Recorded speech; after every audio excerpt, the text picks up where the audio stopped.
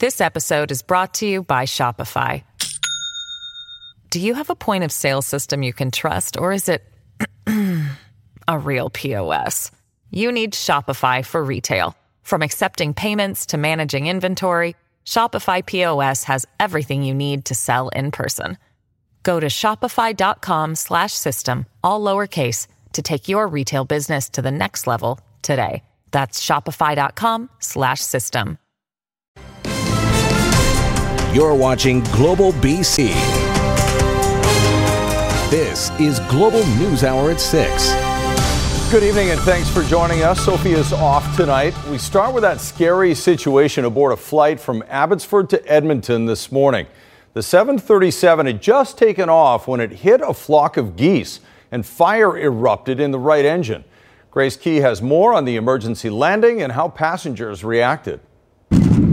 Frightening moments for Swoop airline passengers headed from Abbotsford to Edmonton. Video taken inside the aircraft shows a couple of flares right next to the engine. All of a sudden, we just started hearing this kind of banging noise, and we started seeing this flare coming out of that right wing. We were starting to take off, and then everything started going weird, and then everybody starts kind of looking around and panicking, and then somebody starts yelling, "Fire! Fire!" I started seeing some flames coming out of the right engine, and and I also felt very strong heat. I was pretty scared. I think it was the smell of the smoke, because you could smell the smoke. That was scary. Swoop confirms birds hit the engine shortly after takeoff from Abbotsford International Airport. The pilot was able to turn around and land the plane safely. Passengers got off without incident and no one was hurt. It was definitely a frightening experience, but we're glad the pilot did a great job getting us back safely. This is the first time that an aircraft has had to turn around and land because of a wildlife issue at Abbotsford International Airport. There are plans in place to mitigate issues with birds. We have sound mechanisms. We have a bird and wildlife plan, just like every airport is regulated to do. The plane was removed from service for further inspection. The flight has been rescheduled to 8 p.m. and passengers are able to get a full refund if the time isn't suitable. At least one family won't be getting back on a plane anytime soon. But I'm renting a car and I'm driving home. No more flying today? No more flying for a long time. Grace Key, Global News.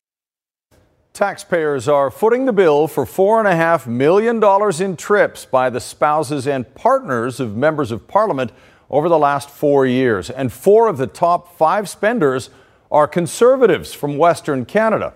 In Northern BC, Conservative Todd Doherty tops the list, claiming $142,000 over 4 years for his wife to travel with him. In third place is former Liberal Jody Wilson-Raybould, who billed taxpayers $126,000 for travel for her husband over the course of the mandate. In comparison, the average for the rest of the federal cabinet breaks down to about $12,400 in claims per member. So the hefty sum raises some concerns whether it's the best use of taxpayer money, a question our Sarah McDonald put to Jody Wilson-Raybould. How do you feel about footing the bill for the travel expenses of spouses of members of Parliament to the tune of 6 figures for a single politician? Like it or not, that's exactly where your taxpayer dollars are going. $4.5 million of them spent on spousal travel since 2015. And these are the biggest spenders, including one very high-profile former Liberal member of Parliament and Attorney General. I'm in a fortunate position where my husband is able to travel back to Ottawa to support me. Nearly 140 times over the past 4 fiscal years. Taxpayers spending more than $125,000 for the flights of Wilson-Raybould's husband between her Vancouver Granville riding and other Canadian cities since 2015. Those flights ranging in price from less than $1,000 to more than $3,000. My husband and I believe that ensuring that we keep a work-life balance as much as we can, and I don't think that public service should come at the cost of marriages and families. Wilson-Raybould, the only non-conservative member of Parliament among the top 6 claimants under the government's designated traveler program, all of them claiming 6 figures in spousal travel expenses. Wilson-Raybould's expenditures alone amounting to nearly a quarter of the entire cabinet in the past 4 fiscal years. Why were your expenses so much more than the other members of cabinet? Well, I don't know what the other members of Cabinet's expenses were, and I would not reflect or make comment on their individual circumstances. While all of those expenses are above board, Wilson-Raybould's far exceed those of others from the same geographical area, though she's not the costliest MP to hail from the West Coast.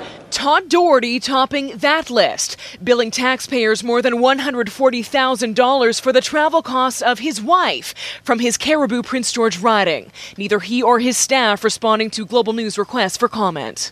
And my husband was my rock throughout the last 8 months, so I'm grateful that he was able to be there.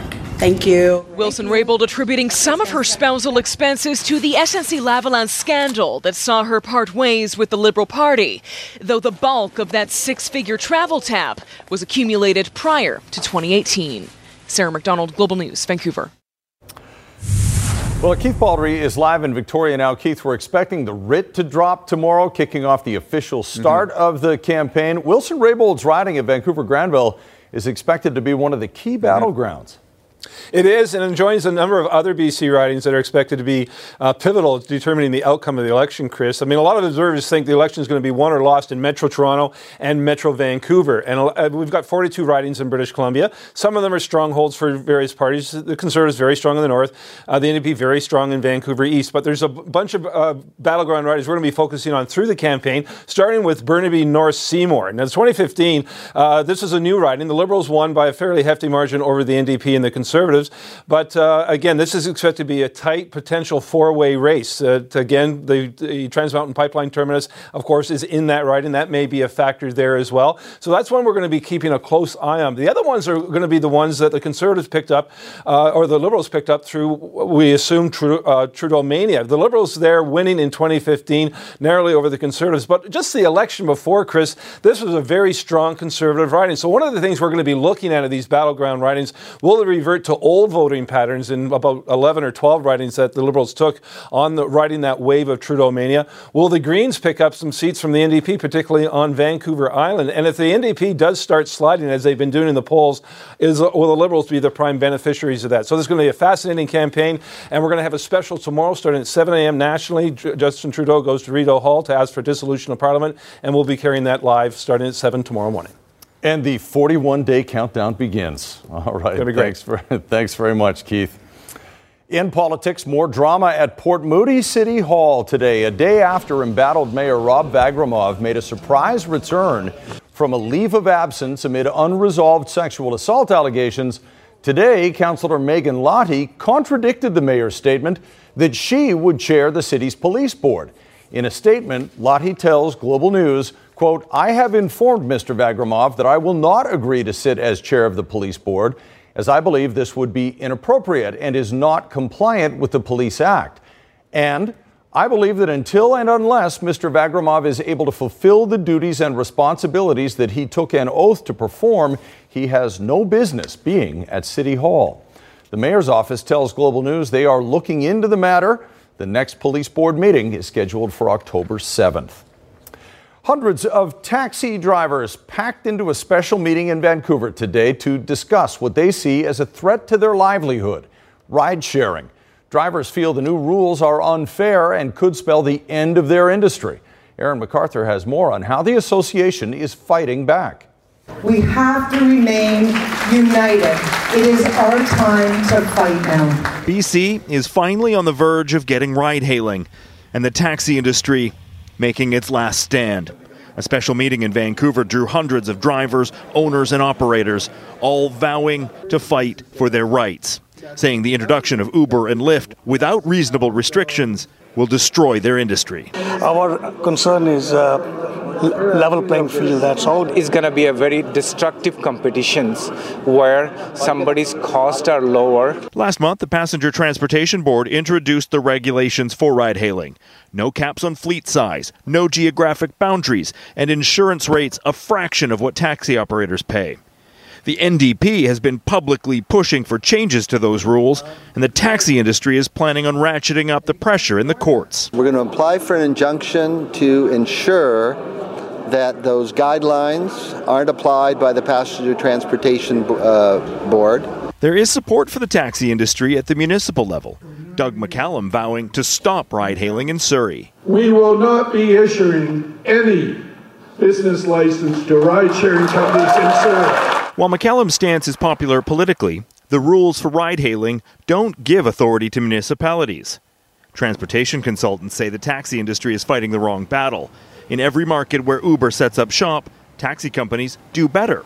Increased competition improves customer service. There's different markets for different firms. As long as the technology and the messaging is on par, there will always be a place for the taxi industry. It might be too late for protest or legal action.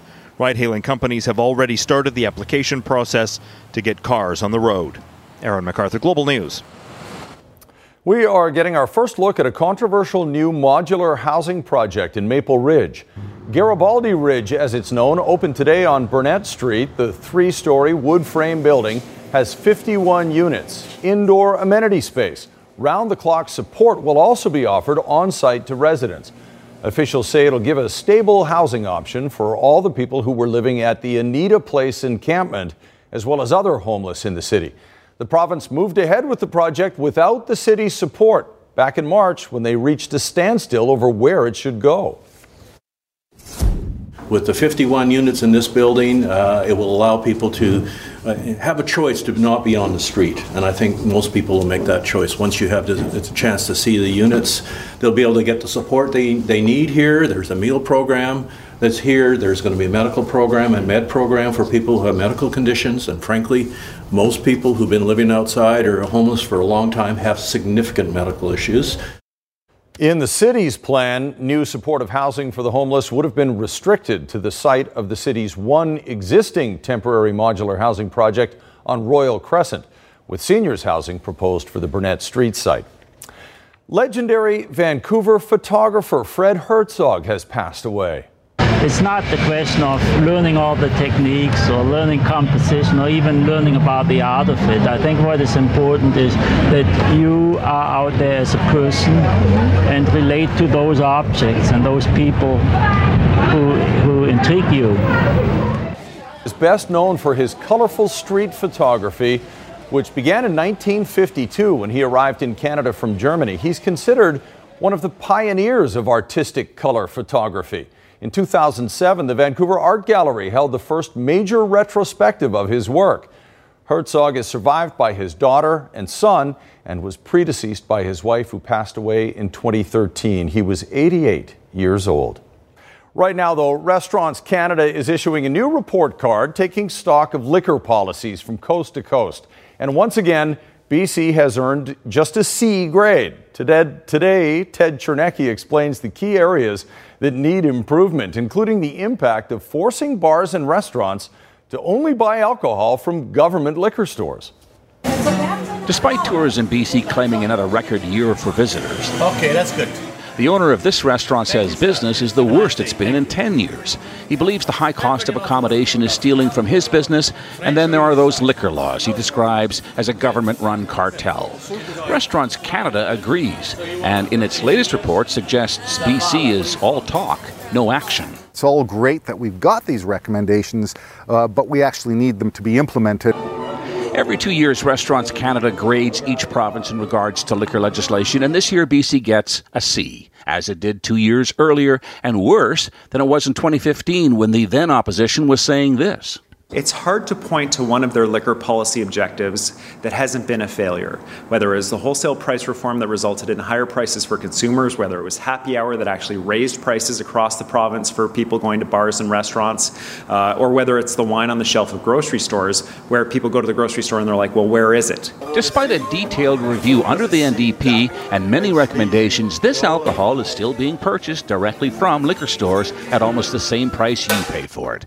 And try to special order something from the liquor distribution branch, forget it. You know, how come I can order sushi from Tokyo on a Friday and get it on Monday, yet in order to order a special order product, it takes me 2 weeks? In the survey, restaurant owners are asked to compare today's liquor policies to 2 years ago. 15% said better, 37% said the same, while 49% said it's gotten worse. Cautiously optimistic that the work that we're doing with the government right now will result in some real benefits for our members right across British Columbia.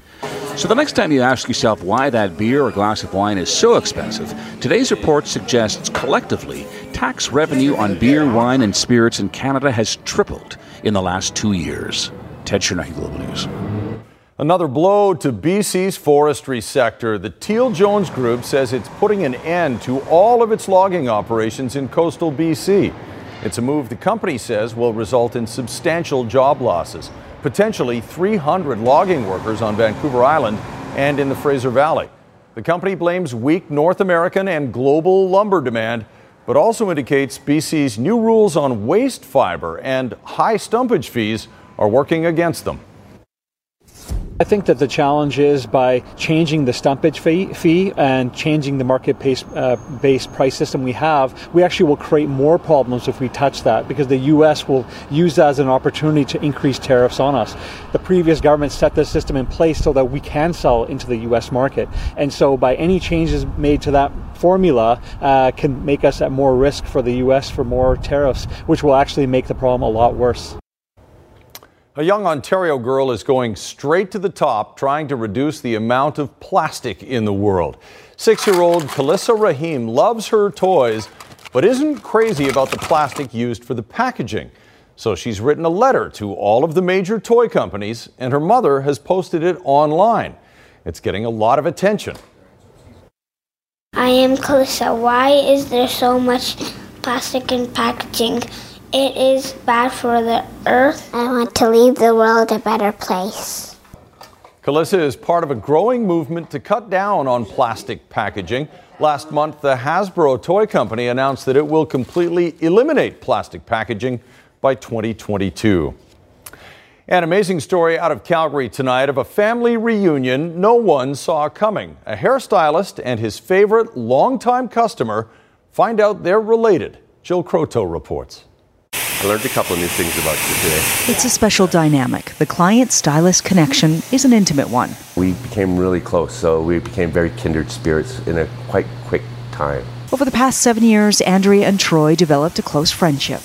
As much as I loved coming to get my hair cut, I also loved coming just so I could visit with Troy.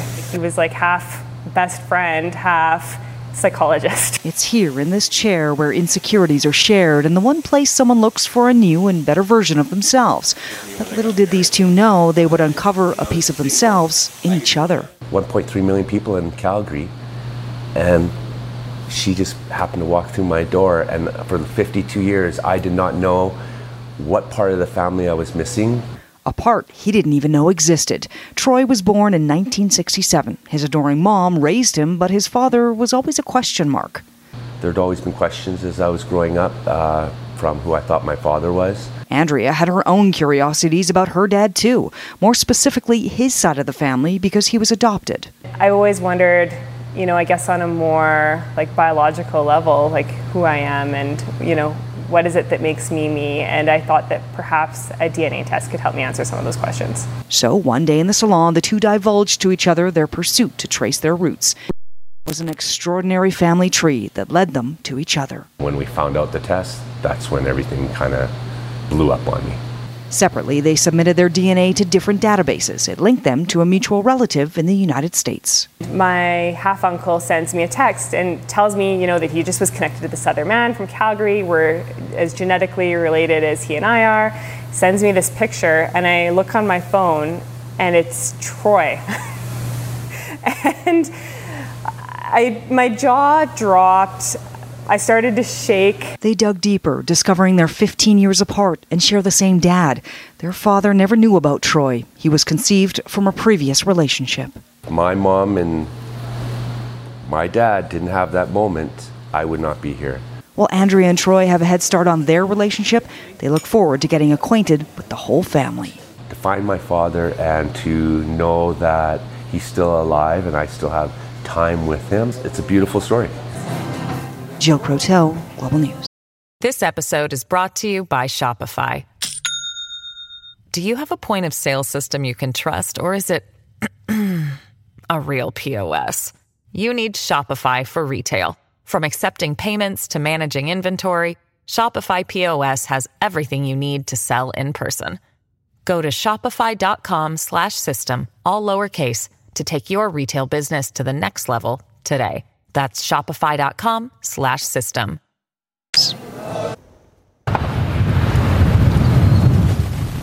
A huge plume of black smoke rises from a fire at a scrap metal recycling facility in Ohio. The fire has been burning since last night, and crews can only try to contain the flames to the scrap pile and keep them from spreading to nearby buildings. The burning metal apparently can be smelled as far as 50 kilometers away. Investigators in Arizona are trying to figure out what caused a bizarre plane crash there. A small plane slamming into an airport building, remarkably with no one killed. This was the jaw-dropping scene discovered by first responders. A small plane wedged nose down into an airport building. The two people aboard, the pilot and a student, somehow made it out alive. It happened just after takeoff in Maricopa, Arizona. Investigators say it's unclear why the plane suddenly plummeted from the sky and sliced into the Aqchen Regional Airport. I was the only one in the building. I was more worried about the safety of the individuals on the aircraft. According to authorities, the two survivors were transported to a local hospital. The Aircoupe 415C was first manufactured during World War II, designed to be one of the safest airplanes of its time. Tonight, investigators want to know how the plane ended up like this. Miguel Almaguer, NBC News. Political leaders in Germany are calling for the election of a small-town mayor to be overturned because he's a neo-Nazi. Stefan Jagsch is a member of the far-right National Democratic Party.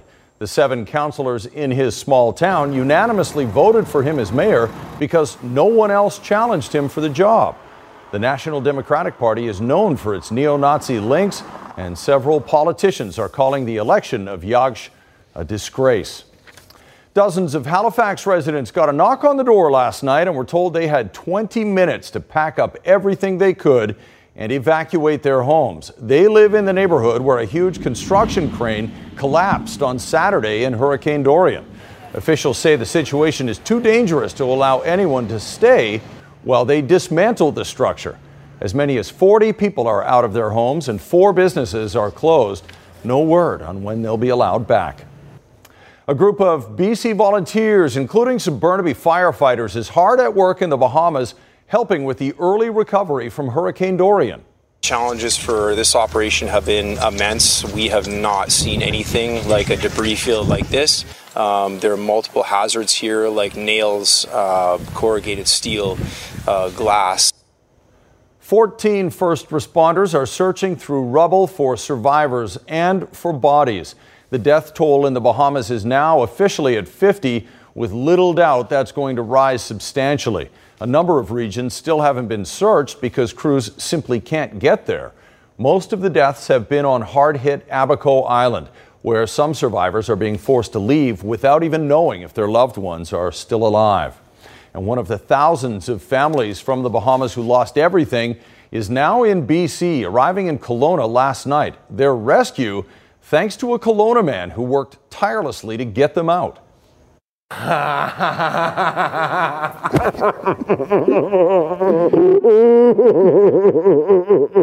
An emotional reunion at the Kelowna airport Monday night. As a Bahamian family arrives in the Okanagan after escaping their hurricane-devastated country. Just the simple things in life is inaccessible right now.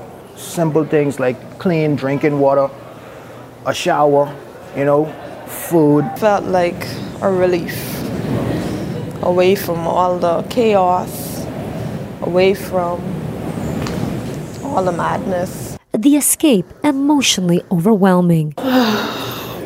But the Fergusons have been rescued from their bleak situation thanks to the relentless efforts of their friend, Kelowna resident Mike Carter, who temporarily lived in the Bahamas and whose family owns a business there. When we realized the devastation of it all, I started going through my phone book and trying to text everybody to see if everyone was safe, and he was one of the first people to respond. That was the beginning of a complicated process of getting the family off their devastated island of Grand Bahama in order to get them to Canada. The trio can stay in Canada for 90 days before having to return. The plan is to start fundraising to help them and bring over a few more families. Carter hopes other communities take notice. If Kelowna could take in 5 more families, that would be a huge win for us. If every town in Vancouver or in Canada could take in 5 more families, I mean, we'd make a huge dent. To help a country that will be rebuilding for months, if not years to come. People over there literally suffering, and they need help. Claudia Van Emmer, Global News, Kelowna. Another major event today for Apple, the tech giant unveiling a bunch of new products, including a new iPhone. The big question, though, is will it be enough to reverse sagging sales? Today, I am thrilled to share with you the newest iPhone. Apple is launching a rainbow of new flagship devices. The colorful new phones come in 3 flavors. This is iPhone 11. The iPhone 11 with upgraded specs for $700, slightly cheaper than its predecessor. Or consumers can shell out for the iPhone 11 Pro or Pro Max, starting at $1,000, with longer battery life and an extra camera. The biggest changes in the iPhone 11 are really about the cameras. But will it be enough for consumers to upgrade to a new device? That is the multi-billion-dollar question. iPhone sales have been slipping in recent years as consumers wait longer to upgrade. 55% of people said that they're going to hold onto their phone for at least 3 years or more. Apple is shifting focus to its premium services. Apple TV Plus launches on November 1st. This is crazy. With original shows for about $5 a month. We're definitely going to have a war. Days before and dollars under Disney launching its own subscription service November 12th. When you buy an iPhone, an iPad, a Mac, or an Apple TV, you'll get 1 year of Apple TV Plus included for free. Apple hoping original content will entice customers to buy its products. That could be something that pushes some people over the line. Pressure for Apple as the competition stiffens and customers hold on to old devices. Liz McLaughlin, NBC News. In Health Matters tonight, today marks an international event to recognize a crisis many people don't want to talk about: suicide. The statistics on World Suicide Prevention Day are daunting. It's estimated that 11 people take their own life each day in Canada, and 210 people attempt suicide. Worldwide, the World Health Organization says suicide takes 1 life every 40 seconds.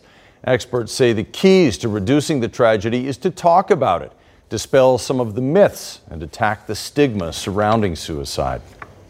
In other health news, BC health authorities are warning people about the use of needle-free filler treatments.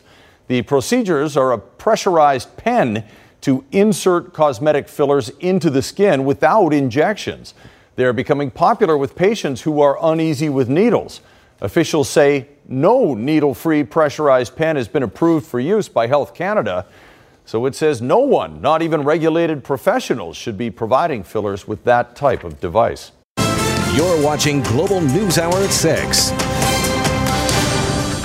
Finding a pearl in an oyster is extremely rare, but a Vancouver Island man did much better than that. Dozens of pearls in a single oyster caught in his secret spot off the coast near Courtenay. Kylie Stanton has the amazing story of how he realized he had something special. From the beach to a bed of ice, just pop them open and they're ready to eat. Fresh or fried, oysters are full of flavor.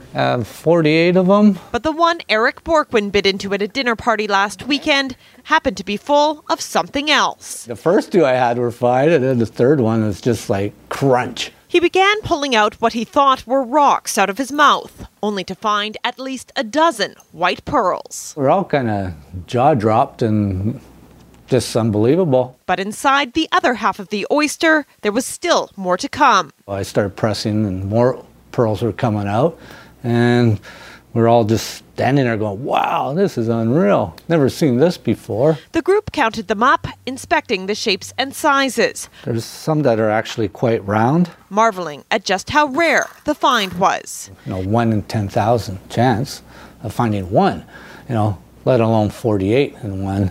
It's pretty interesting. And so the chances of finding another are unlikely. Still, Borquin is keeping the exact spot a secret, only saying the oyster was picked up from a beach in Bain Sound, south of Courtenay.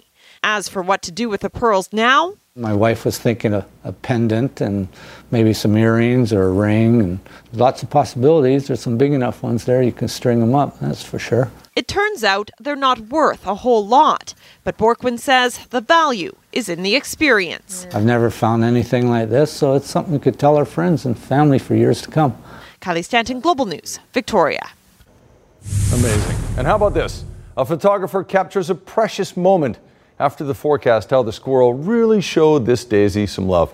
You know, every now and again, you just got to stop and smell the daisies. That's the cutest thing ever. It's so cute, isn't it? Christy's here with a look at the forecast and a beautiful rainbow out there in Kamloops. Yes, a bit of sunshine, a few showers, and what do you get? A lot of these across the province. Not just a few showers yesterday, downright downpours, and that's what we got as well. This great shot from Trish yesterday as the chopper was taking off from our area in Burnaby here. So yes, a lot of rainbows, and it's because of weather like this, where you get the blue sky, but you also get these towering cumulus. Yesterday, we had incredible downpours of rain. Today, not as much instability, but we have had a few showers, and we still do. It's mainly across the mountain regions and out in the Fraser Valley right now. It's been pretty nice, though, for Metro Vancouver, but also some towering cumulus across Vancouver Island. Majority of the showers are in the Okanagan Valley, but all of the action in terms of lightning strikes staying south of the border today. Everything will ease off overnight tonight, and tomorrow we've got a system that's going to move on to the north and central coast, affecting western sections of Vancouver Island, but most other regions will see just a bit of cloud cover. So here's your school day forecast. A little chilly to start with in the morning. We haven't seen a low of about 11 degrees since early in June, really, and then we'll see mainly cloudy skies. We'll warm up to 21 degrees. It will be dry tomorrow, but you'll need your umbrella once again on Thursday as that wave finally pushes further inland. So 10 to 15 millimeters for Metro Vancouver, very likely on Thursday. For tomorrow, though, that moisture will be along the north and central coast and then touching into that western section of Vancouver Island. Otherwise, mainly cloudy, a high of 21 degrees for us tomorrow. Bit of back and forth. So dry tomorrow, showers or rain on Thursday, dry Friday, and unfortunately our weekend looking cool and a little wet. Hopefully not consistent rain. And one last shot of those towering cumulus clouds. Carl, that is not the photo that I wanted to show you. I don't know how that was changed. Maybe we can show it at the end of the show. My apologies. No worries. Let's see if we can get back to that. Photography it can be amazing, and that's our topic right now. Every once in a while, a photographer captures something that gets the world's attention. And this time, it was Austria's Dick van Funden. That's his real name. He was snapping pictures of squirrels in a field when he captured this precious moment, and that wasn't the end of it. About 500 pictures later, he got this shot of the squirrel smelling the daisy. Still not done. A few seconds later, the squirrel actually appears to hug the flower. Isn't that sweet? Well, Funden says the squirrel then showed the daisy how much he really liked it, and he ate it. Squirrel's got to eat, you know. He does. That is a very sweet picture. Yeah. So the guy took 500 pictures, I know that, and there were 499 photos between this part and this part? How do you not get a good photo when you're taking that? We talked about how Travis Green is optimistic about the season, the Canucks season, but there's one big box that still needs to be checked. Yes, isn't there? It is. It's a rather big box, probably worth about $7 million per. Brock Boeser has yet to have a contract. And as we have said all summer, the fact that Vancouver has so little cap space right now is causing problems. The Canucks cap space sits at just over $4.1 million, which is about $3 million less than Boeser wants to be paid a year. And at the moment, he doesn't appear willing to take the good guy rate to help Vancouver's budgetary issues. And really, why should he? He knows other guys around his age with his skills are going to get about $7 million a year. So, despite the potential absence of Brock Boeser, at least for now, the Canucks are very happy with the roster. They are going to take the training camp in Victoria. Management feels the rebuild is ready for the next step. Personally, I'm not sure if the rebuild should be over yet, but the summer add-ons, Players like Tyler Myers, Ferlin, Ben, JT Miller, coupled with the young core group, which will now include Quinn Hughes for a full season, certainly has head coach Travis Green more optimistic than ever. I like our team. I like the moves that Jim has made. This is the year the Canucks are beginning to mention the word playoffs with a little more confidence than we've seen in recent seasons. And part of the optimism is how they were better than 8 teams last year, which doesn't sound like much, but to them it was. You can't help but see where people had us picked to finish, and I think most of the people, we're going to finish last in the league, second to last in the league. I think we surprised some people, and I'm not saying we had an unbelievable season or anything, but I thought we took a step in the right direction. Part of that step was, of course, the trophy-winning campaign from Elias Pettersson. And any improvement will need Pettersson to not suffer from a sophomore slump, as a lot of players can in their second years. I think he's wired the right way. I don't think last year was something that blew him away, that he's overly happy with or satisfied. I think he understands that, he's a big part of us getting better as an organization. A breakaway for the rookie. Scores! I think he's wired inside that he wants a lot more, and it's not just about individual success. It's about team success as well, and that goes hand in hand when it comes to him. Of course, the Canucks are hoping some new veterans in conjunction with the kids' development will be the other reason they stay in the playoff race right to the end. But it'll mean the coaches will have to do some chemistry experiments to find out who fits with whom. And we've got a lot of new faces,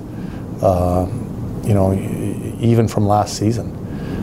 You talk about Levo, Pearson, Demko, it's almost half a new team that's in your locker room now. So there's that part that you've got to cultivate and have team chemistry and how that fits as far as even systems-wise, how they get along, how they, cohesiveness. And so there's lots of question marks whenever you go into training camp. But with our team, there's lots of excitement, yet there is some question marks. Another question mark is goaltending. The Canucks don't feel bad about that position. They have Thatcher Demko, and of course Jacob Markstrom was their MVP last year. And I have full confidence he's going to be good again this year, and Demko's part of that too.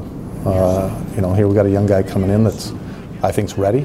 I think he's confident. I think he knows he's ready, and that's part of the belief of is you got to believe that you're a good goalie and ready for the league to be a good goalie, and I think both our guys are. How are you going to juggle it? As much as people want the answers, sometimes it has to play itself out.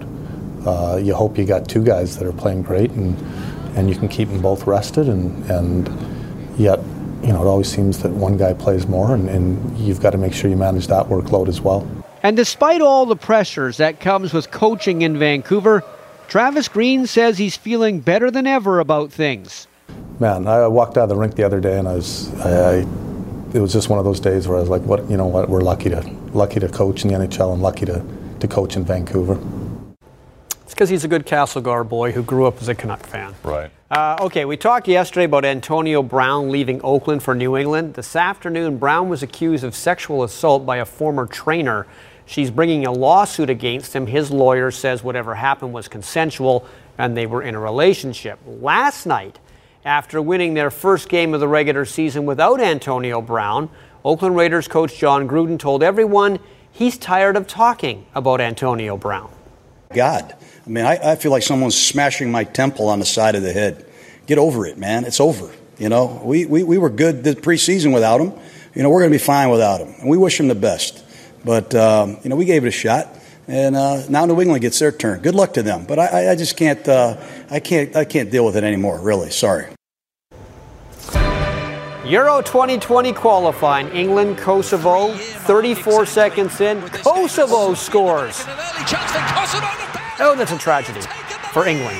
Milan Berisha with the goal there. But then England scores 5 more before halftime. Sterling releases Kane. That's Harry Kane. That's in. Nice dish. And then Jadon Sancho gets a couple in 2 minutes. Not a great defensive performance by England. 5-3 win, but a win nonetheless. Coming up on ET Canada, TIFF highlights starring 2 Batmans, 1 Joker, and 1 Meryl Streep. Plus, behind-the-scenes action with John Wick himself, Keanu Reeves. All that is coming up at 7 right after the news hour. Back to you, Chris. All right, Ross, thanks very much. Well, finally tonight, the video that's been burning up the internet for all the right reasons. A couple of 2-year-olds, 1 black and 1 white, overjoyed to see each other.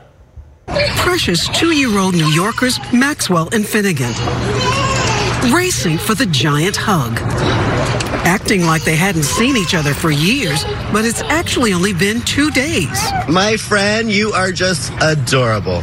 It's the kind of image that pulls you in and glues you to the screen. When Maxwell's dad posted the video on Facebook, it went viral. These 2 just melt my heart. We need more of this unconditional love. To them, color doesn't matter. Friendship is all about the other stuff they share. Dancing, riding scooters, and childhood. If we paid more attention to the wonder of children, just imagine what we could learn. Rahima Ellis, NBC News, New York. Oh, that's so sweet.